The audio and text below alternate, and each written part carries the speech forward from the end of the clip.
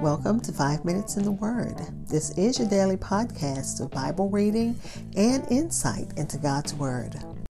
We are still in the book of Job, chapter 18, looking at verses 5 through 10 in the New International Reader's Version. It reads, "The lamps of sinful people are blown out. Their flames will never burn again. The lights in their tents become dark. The lamps beside those who are evil go out. They walk more slowly than they used to. Their own evil plans make them fall. Their feet take them into a net. They wander right into it. A trap grabs hold of their heels. It refuses to let go. A trap lies in their path. A rope to catch them is hidden below the ground." Again, this is Job chapter 18, verses 5 through 10 in the New International Reader's Version. And Matthew Henry calls this miserable conditions of the wicked. I'll be back to share insights and we'll close with prayer. Hi, this is Hope Scott. I am your host of 5 Minutes in the Word, a daily podcast which spends a few minutes exploring God's Word. Thanks for listening. If you subscribe and follow, you'll know whenever a new episode drops. Also, why don't you drop me a line and let me know what you think of my podcast? Please follow and like 5 Minutes in the Word on Twitter and Facebook.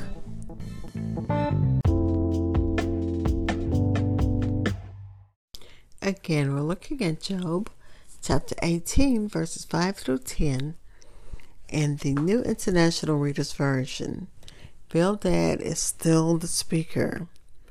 He is describing the afflictions of the wicked. And this part looks at the dark life of the wicked. Remember, Matthew Henry called it a miserable life. Let's read the first part, verses 5 through 8, in the Easy English Version. It reads, "Indeed, the light of the wicked is put out, and the flames of his fire does not shine. The light is dark in his tent, and the lamp above him is put out. His strong steps are shortened, and his own schemes throw him down." And to the commentary, this was just the writer's descriptive failure of failing physical condition.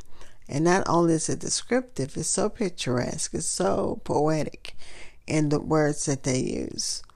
The light of the wicked is put out. The flame of his fire does not shine. The light is dark in the tent. The lamp above him is out. It's put out. It's not just out, it's put out. His strong steps are shortened, and his own schemes throw him down. So it could be also referring to wicked person's actions being interrupted or stopped. The light of the wicked is put out. That could be an interruption. The flame of his fire does not shine. The light in his tent is dark. The lamp above him is put out.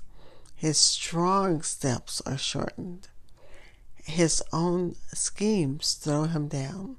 So it could also refer to a person's actions that have been interrupted. Bildad also used six words to describe traps in this just verses 8 through 10. And again from the English Standard Version, "For he is cast into a net by his own feet, and he walks on its mesh. The trap seizes him by the heel.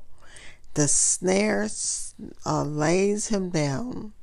A rope is hidden from him on the ground. A trap for him is in the path. So you can just imagine this person, no matter where he went, he was going to fall into a pit because it's been designed that way. Bildad, and this is verses 10 through 12. Bildad is confident that wickedness will lead to a trap. Whether those who are wicked are caught in their own traps that are open and wide, where you see it, or if the traps are hidden. And then the commentary said there were 6 kinds of traps, and of course I can't read the Hebrew word. I can tell you what they were. There were traps for birds. There were nets spread over the ground, maybe over a pit. Then there's the hidden rope, or that could be used as probably over a pit. And there is a kind of mesh or net, like a lattice. And Satan is preparing for Job's destruction. He doesn't want him to miss a way to go down. So he has so many traps.